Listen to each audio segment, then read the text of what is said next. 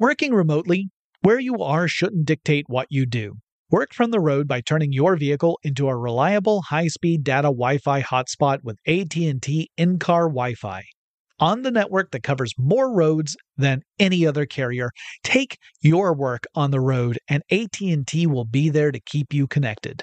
Connect up to 10 devices and stream conference calls, finish up that presentation, or answer last-minute emails. Why wait? Go to att.com/in-car Wi-Fi today for free trial eligibility. Based on independent third-party data, number of devices varies by manufacturer. Always pay careful attention to the road and don't drive distracted. Wi-Fi hotspot intended for passenger use only when vehicle is in operation. Compatible device and vehicle required. Experts claim there is nothing tougher than a diamond. But at Diamonds Direct, we beg to differ. Have you ever met a mother? Strong, radiant, timeless. This Mother's Day, give her the gift that meets her match. With diamond jewelry starting at $200. Plus Diamonds Direct's exceptional quality and unbeatable everyday price, you're sure to give her a gift that wows this generation and the next to come. Experience the thrill of jewelry shopping done right at Diamonds Direct. Diamonds Direct. Your love, our passion. It's brand new, Season 2. I'm Marissa Thalberg. And I'm Stephen Wolf-Bedeta, and we're excited to be back having bigger, bolder, and always real conversations. Straight from the C-suite front lines of marketing, media, and more. We have great friends joining from people you may know, like Vilmer Valderrama and Bobby Burke. And people you'll want to know. So grab a coffee or, hey, even an Aperol Spritz and come join us on America's #1 podcast network, iHeart. Listen to Brand New on the iHeart Radio app, Apple Podcasts, or wherever you get your podcasts. I'm Tamika D. Mallory. And it's your boy, my son, the General. And we are your hosts of TMI. And catch us every Wednesday on the Black Effect Network, breaking down social and civil rights issues, pop culture, and politics in hopes of pushing our culture forward to make the world a better place for generations to come. Listen to TMI on the Black Effect Podcast Network, iHeartRadio app, Apple Podcasts, or wherever you get your podcasts. That's right.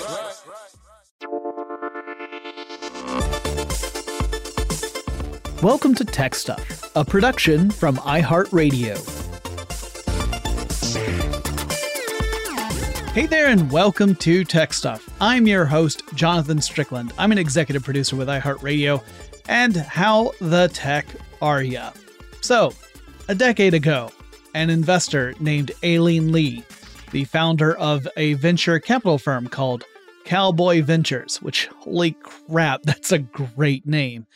She coined the term unicorn to describe a startup that has reached the unbelievable milestone of a $1 billion valuation. And since then, tech boffins have used the term unicorn to single out startups that stand out from among the crowd. Every startup founder is hoping for a unicorn. In fact, every investor is hoping that they get in on the ground floor of supporting a unicorn. The end goal for most investors is to sink a decent investment in a startup, see that startup climb in valuation to astronomical heights, and then rake in the wealth when that company inevitably goes public. That's the dream scenario. You see this huge return on your investment. In fact, there are venture capital firms that really count on a few of the companies they pick reaching a level of unicorn status because it pretty much carries the entire company. It'll help carry and balance out all the ones that didn't really reach those levels. What's interesting to me is that there's no point in this journey toward $1 billion valuation where a startup actually needs to make a profit. Startups can reach $1 billion valuation without making a profit. They could potentially make it without even having a plan to reach profitability, although that's less likely. Typically, they will be at a point where they're generating revenue, but they're not making more than what they're spending. So they're still operating at a loss. So as an example of this, I'll give you a unicorn example.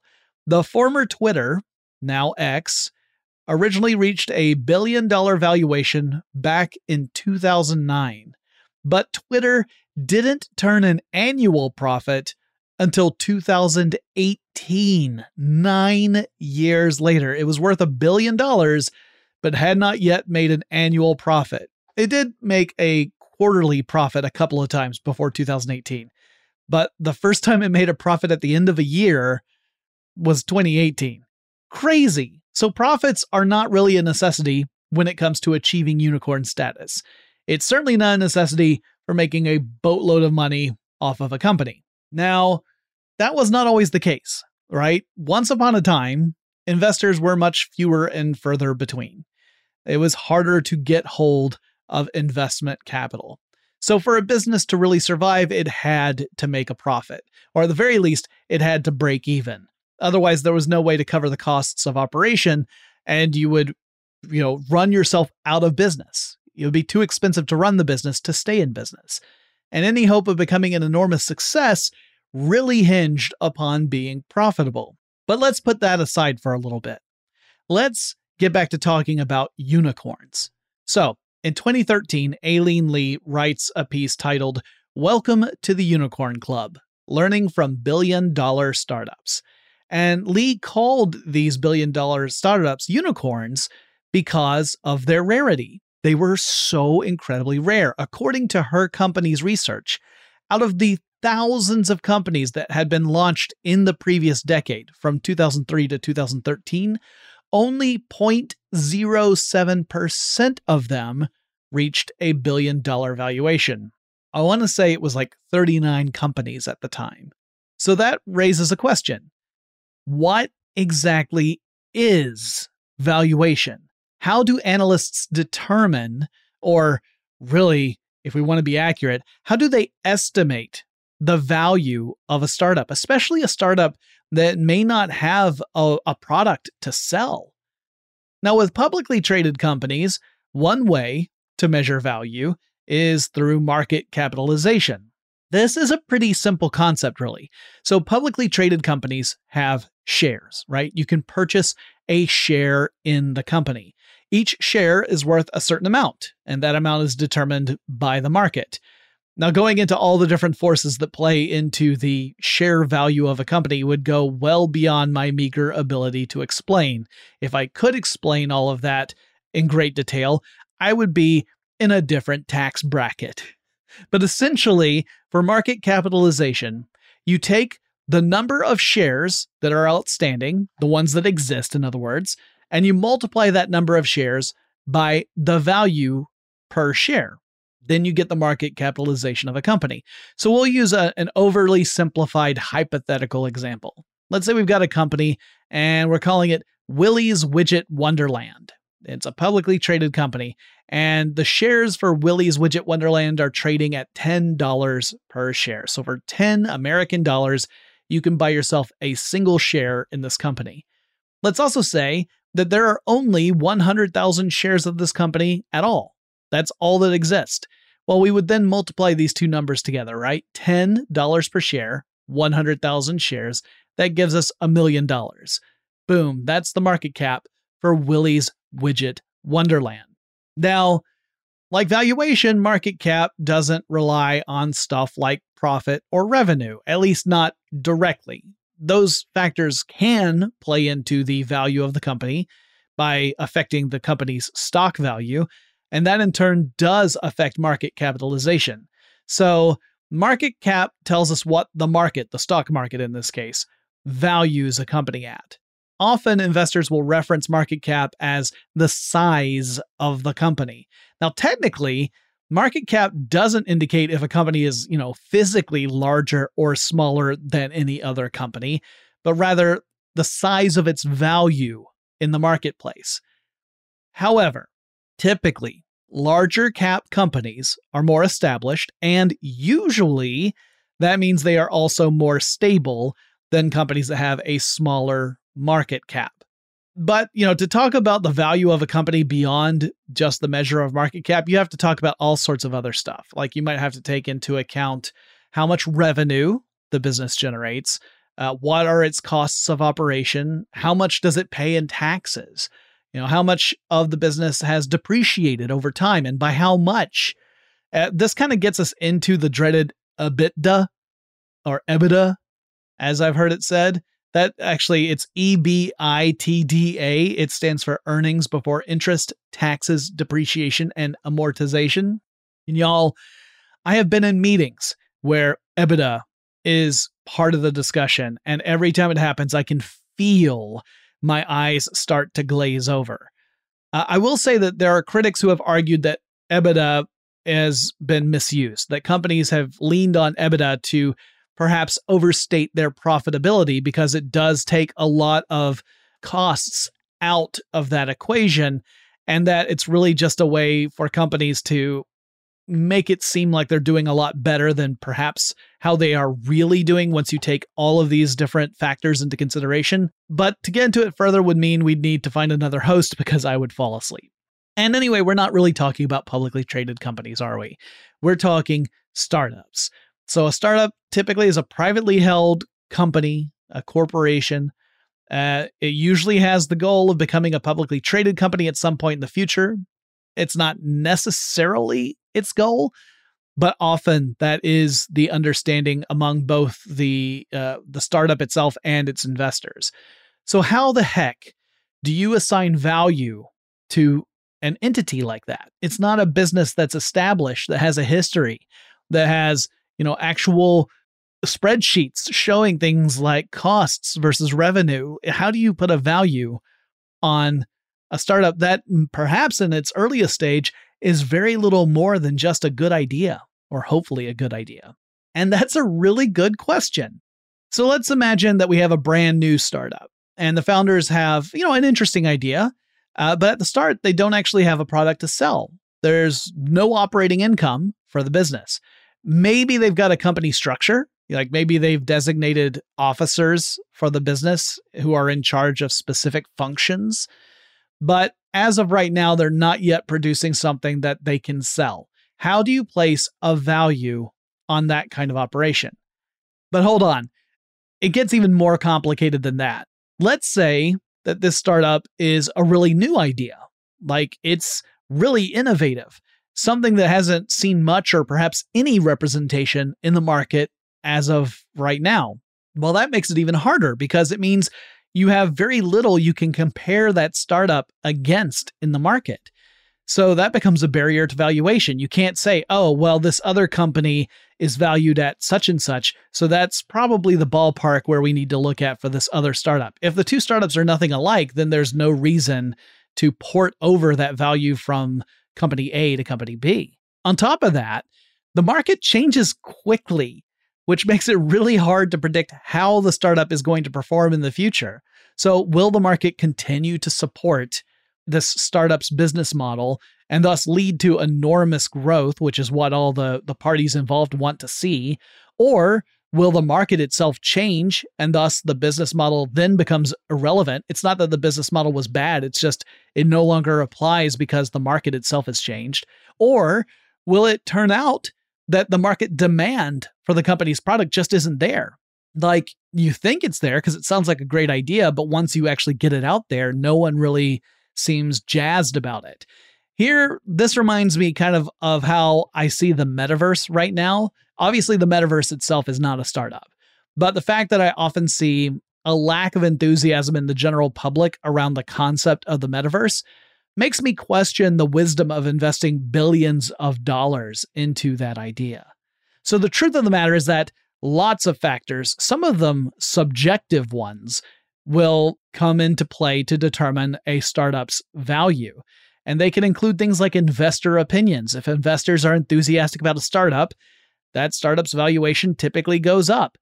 But other stuff involves things like market trends or assumptions about the market in general. So it gets very wibbly wobbly.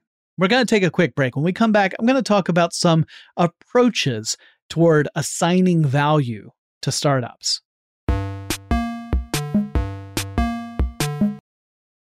Working remotely, where you are shouldn't dictate what you do. Work from the road by turning your vehicle into a reliable high-speed data Wi-Fi hotspot with AT&T in-car Wi-Fi.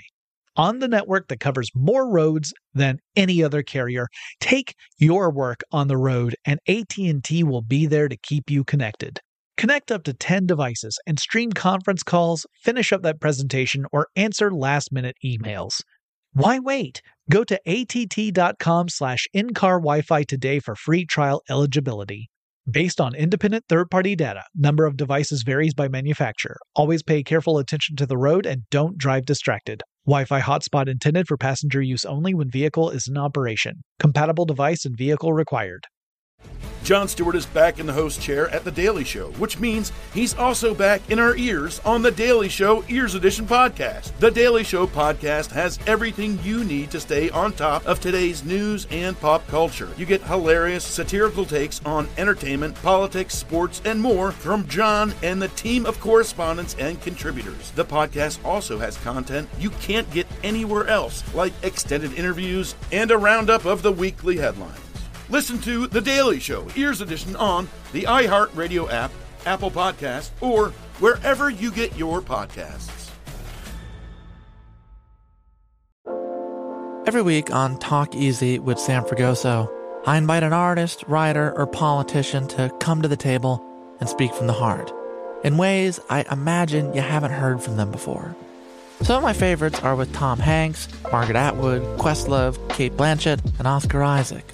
If that sounds like a varied group of people, it's because it is. I always wanted to make a show where one week we could sit with a politician like Beto O'Rourke, the next an author like Min-Jin Lee, or TV titans like Bill Hader and Quinta Brunson. Basically, this is a podcast driven by curiosity and an abundance of research. Conversations where people actually start to sound like people. In recent weeks, I sat with Dan Levy, Ava DuVernay, Benny Safdie, and the editor of The New Yorker, David Remnick. You can listen to Talk Easy with Sam Fragoso on the iHeartRadio app, Apple Podcasts, or wherever you get your podcasts. I hope to see you there. Hey, I'm Jay Shetty, and I'm the host of On Purpose. On Purpose's mission is to create impactful conversations to help you become happier, healthier, and more healed. This week, I talked to Tiffany Haddish in a hilarious, deep, thoughtful interview where we dive into family trauma, grief, sobriety, love, and dating. You'll be laughing, crying, and have so many impactful takeaways after this interview. I had this, homie lover friend for a long time. He's very disrespectful to me, very kind of messed up to me. But in my mind, we could get married. We had the most beautiful babies. He handsome. I'm pretty. It would be so cool. He's smart and intellectual. I'm kind of smart, I think. It would be fun. We have the best conversations. We have fun, but then he would treat me like crap. Listen to On Purpose with Jay Shetty on the iHeartRadio app, Apple Podcast, or wherever you get your podcasts. Trust me, you won't want to miss this one. Okay, we're back.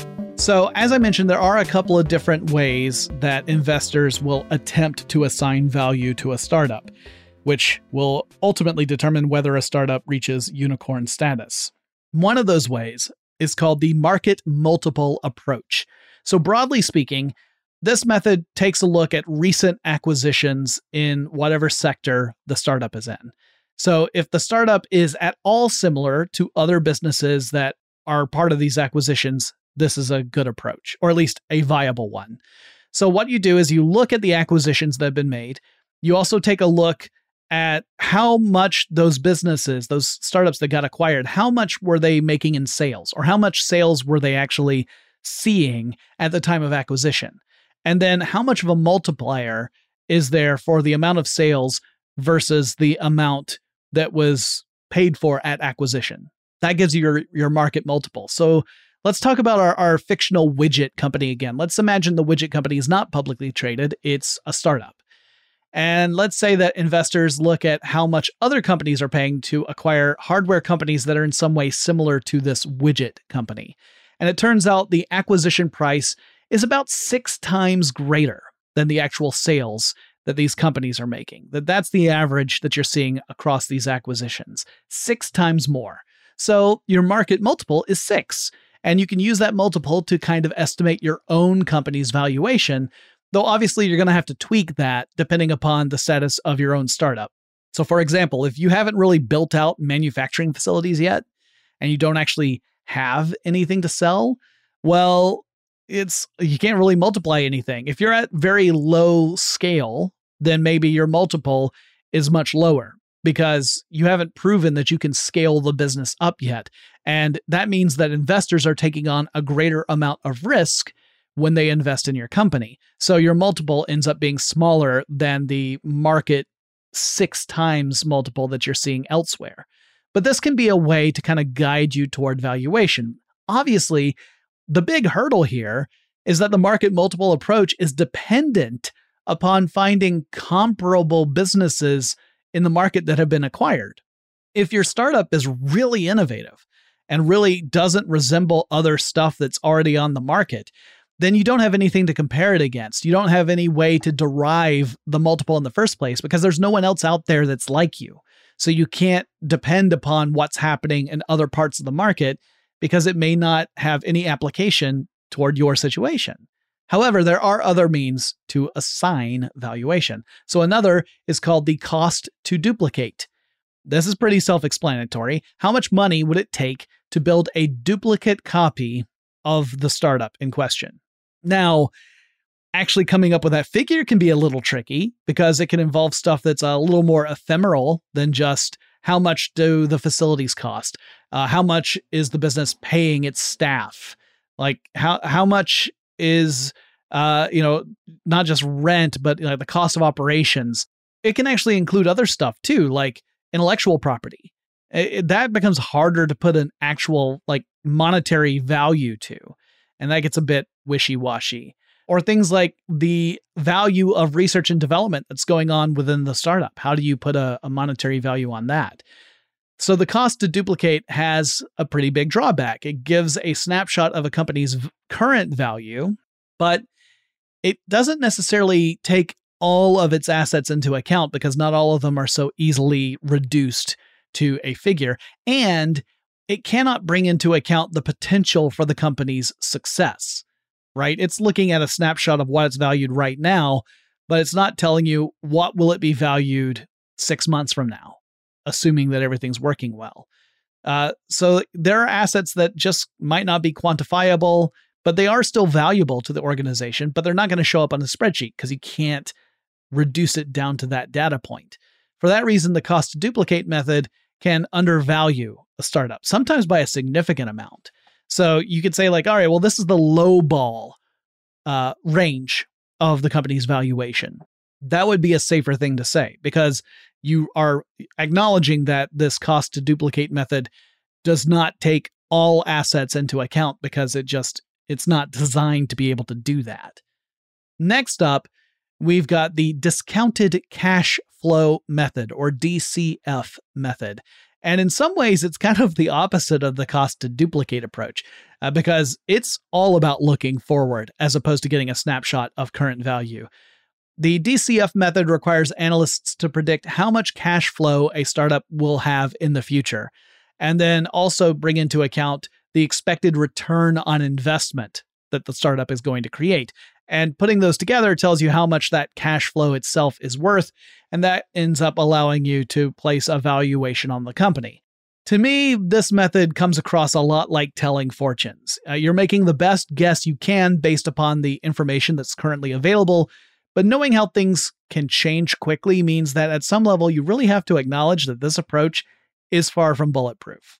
The last method can sometimes feel the most arbitrary of them all. It's called the valuation by stage method. So this method assigns value based upon how far along the startup is as it develops to become a real boy. Wait, I'm sorry, that's Pinocchio. I mean, when the startup is becoming, its own standalone real company that can exist without regular injections of investment cash. Obviously, the earlier the startup is on the journey, the lower its valuation is going to be. And only if the startup is able to hold together and continue to develop and reach certain milestones, like finding the right leadership team, that's a milestone, or forming strong allegiances and partnerships with other companies, that's another milestone. Hitting these milestones tells the investor community, oh, you have reached the next kind of level in your growth, and thus your valuation has increased because you are more stable and you're on a better footing for reaching profitability or eventually going public. As we said, profitability kind of doesn't matter. It's kind of crazy. But profitability in the view of investors, as in they're getting a return on their investment. So that can also include things like if you're able to show that you have a really strong path toward generating revenue and scaling up the business, that is incredibly valuable, enormously valuable. And a lot of startups fail to ever reach that because scaling is hard. Now, the goal of the investor is pretty simple: to get a return on their investment, preferably a nice big fat return. The goal of the startup, that depends. There are a few potential outcomes for startups, and depending upon what the founders want, some of them may be desirable and some of them may not be. All of them, assuming everything turns out well, means that they will be very, very wealthy. We're going to talk about those potential outcomes after we take another quick break.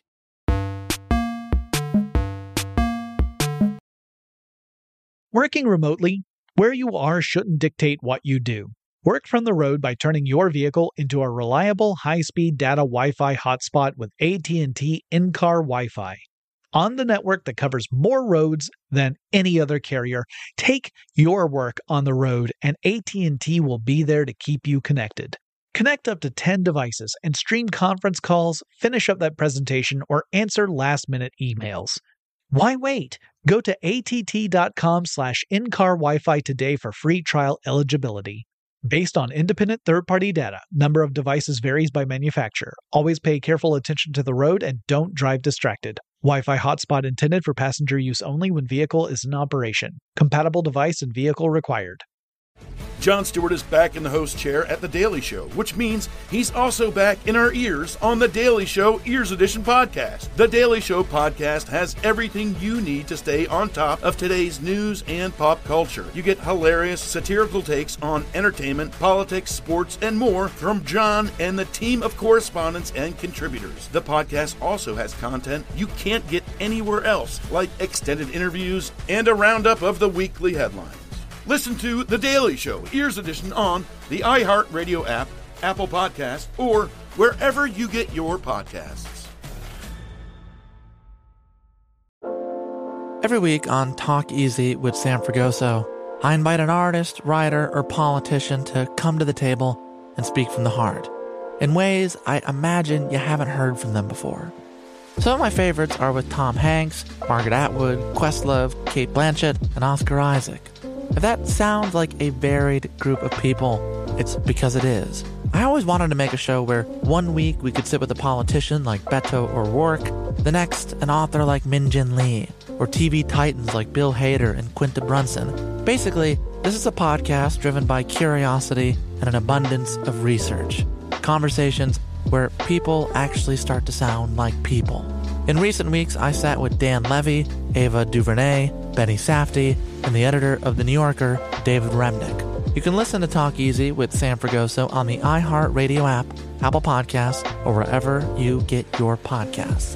I hope to see you there. Hey, I'm Jay Shetty, and I'm the host of On Purpose. On Purpose's mission is to create impactful conversations to help you become happier, healthier, and more healed. This week, I talked to Tiffany Haddish in a hilarious, deep, thoughtful interview where we dive into family trauma, grief, sobriety, love, and dating. You'll be laughing, crying, and have so many impactful takeaways after this interview. I had this, homie lover friend for a long time. He's very disrespectful to me, very kind of messed up to me. But in my mind, we could get married. We have the most beautiful babies. He handsome. I'm pretty. It would be so cool. He's smart and intellectual. I'm kind of smart, I think. It would be fun. We have the best conversations. We have fun, but then he would treat me like crap. Listen to On Purpose with Jay Shetty on the iHeartRadio app, Apple Podcast, or wherever you get your podcasts. Trust me, you won't want to miss this one. All right. Before the break, I mentioned that there are a few different potential outcomes that are hoped for among startups in general and unicorns in particular. And they're pretty easy to understand. One, as I've mentioned before, is for the company to ultimately go public, to become a publicly traded company. Usually This is managed by having an initial public offering or IPO. There's a whole process involved in that. And obviously, it's not just for the tech sector, it's for any company that's going public. But the goal here is to offer shares of the company, shares of ownership, up for sale on the stock market. And this will end up creating a big injection of capital, which the business can then use toward, increasing the size of the business, expanding business in various ways, businessy business stuff. So it's all about growth, really. It does, however, mean also that the leadership and the investors are ceding some control of this business to the shareholders. Like when you own a share in a company, you also technically have a say in how that company is run. Now, obviously, if you only have a share and there are millions of shares out there, your voice is a tiny one, and it's only through big collections that you can really make any kind of movement. But there are groups that form together to do just that. And they're also like activist investors who will invest very heavily in a company so that they have, a significant ownership, maybe not, enough to rank a whole percent even, but significant enough for them to be a voice that is impossible to ignore. And that means that, you're not making all of your own decisions. Some of those decisions are subject to the whim of the shareholders. It gets a little more complicated than that, but you get the basic idea. But there's no rule that says a startup, even a unicorn, has to go public. It doesn't. It could remain a private company. The issue with that, however, is that private companies don't have a way to generate this enormous influx of capital the way a publicly traded company does with an IPO. So it is very difficult to get the capital together to do things like expand the business and to scale up. And it might mean having to get more investments, which, that can end up being a long-term challenge, or relying upon the company's own profitability, where you're pouring the profits back into the company itself in order to grow the business. But that could be much, much, much slower than holding an IPO. Even in publicly traded companies, growth isn't always enough. It's not enough for a company to grow from quarter to quarter. The rate of growth becomes important. Shareholders want to see a company grow faster this quarter than it grew last quarter.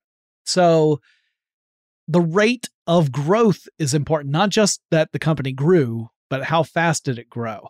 It's wild to me that it could be a case where you might say, oh, this company didn't grow as much as we hoped it would, and therefore we've lost confidence in it. It's crazy to me that that's a thing because the company still grew. It just maybe didn't grow as fast as you liked. So like sometimes you'll see headlines about a company reporting a decline in growth, but it's still growing. It's just not growing as quickly as it was previously. And yet that can be seen as this terrible sign. And I think personally, this focus on growth has been incredibly unhealthy for companies in general and for society as a whole. I just don't think it's the right philosophy. It's very difficult to sustain, and it drives a lot of bad decisions, I would say. But that's again, I'm getting off topic. I apologize. So anyway, that even with public companies or private companies, growth is always a concern, and it's harder to do when you're a private company sometimes. There is a third option. You don't have to go public, and you don't have to stay private. The third option is you find yourself a sugar daddy. By that, I mean you find a bigger company that wants to acquire your startup. This is it almost became a joke that people were going out and founding startups just in the hopes that a bigger company would come along and spend a ridiculous amount of money to acquire the startup. And you don't have to worry about whether or not your business is profitable. Like that never even becomes a concern. All you have to do is create an organization that seems desirable for some reason, and then sign on the dotted line and accept the big old checks. And You didn't have to do something as complicated as running a business and making it successful. There's a bit of truth to that, but that's obviously an oversimplification and almost a parody of what's actually happening. So what is going on here? Well, maybe the bigger company is looking at the startup as a potential rival further in the future. And so the bigger company wants to buy the smaller company before the smaller company becomes a competitor. You can look at Meta/Facebook. That company has done this a lot, purchasing companies that either were already starting to compete with Facebook's attempt to dominate online attention, or were rising up rapidly. And then Meta swoops in, purchases the company for some ridiculously high cost, and then may or may not end up doing anything with it. Maybe the bigger company sees that there are bits and pieces of the startup that could be useful in the bigger company's own products. Like, it's not that the startup itself represents something that the company wants, but rather the assets that the startup has. Some of those look really valuable, and maybe you incorporate those into your own stuff. And then maybe later on, you even discontinue that stuff. I'm looking at you, Google. Google does this all the time. But it remains that sometimes the startup team is really just hoping to drive valuation up as quickly as possible and get some offers from bigger companies that can lead to a huge opportunity to cash out. This can go different ways too, right? Like, there are stories about startup founders who turn down fairly big offers to buy out their company because they say, oh, no, this is undervaluing what we're going to do. And sure, maybe right now, like as of right now, your $50 million offer is more than enough to cover all the assets that we currently own, but it doesn't cover the potential. And we would rather bank on our potential than cash out for $50 million. There are plenty of stories like that. But again, unicorns are rare, or at least they're supposed to be. Remember, like in 2013, when Aileen Lee first coined the term unicorn, her company estimated that there were fewer than 40 companies that would merit unicorn status from 2003. So within that decade, there were like 39 companies. But according to, say, CB Insights, as of July 2023, there were over 1,200 unicorns in the world. And then, not only that, you had variations that were even more kind of grandiose than unicorn. There's the decacorn. That's a startup that hits a $10 billion valuation. Or the hectocorn, which is $100 billion. That's a lot of money. If you're wondering what companies were hitting more than $100 billion in valuation, SpaceX would be one. ByteDance, the parent company of TikTok, is another. But yeah, there are lots of companies out there that are in the unicorn, decacorn status. A lot more than there were back in 2013. So it's not nearly as rare as it used to be. I mean, it's still not like if you go out there and launch a startup today, you've got a real good chance of having a unicorn on your hands. It is not that common, right? It's still pretty darn rare. It's just way less rare than it was when Aileen Lee coined the phrase back in 2013. Okay, that's it. That's what a unicorn is in the world of business, and the tech world in particular is known for these. So that's why I thought I would cover it. I hope you are all well, and I'll talk to you again really soon.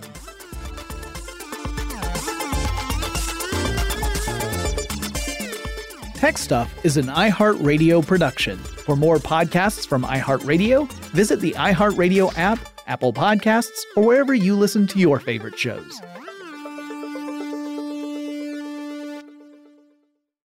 It's brand new, Season 2. I'm Marissa Thalberg. And I'm Stephen Wolf-Bedeta, and we're excited to be back having bigger, bolder, and always real conversations. Straight from the C-suite front lines of marketing, media, and more. We have great friends joining from people you may know, like Vilmer Valderrama and Bobby Burke. And people you'll want to know. So grab a coffee or, hey, even an Aperol Spritz and come join us on America's #1 podcast network, iHeart. Listen to Brand New on the iHeartRadio app, Apple Podcasts, or wherever you get your podcasts.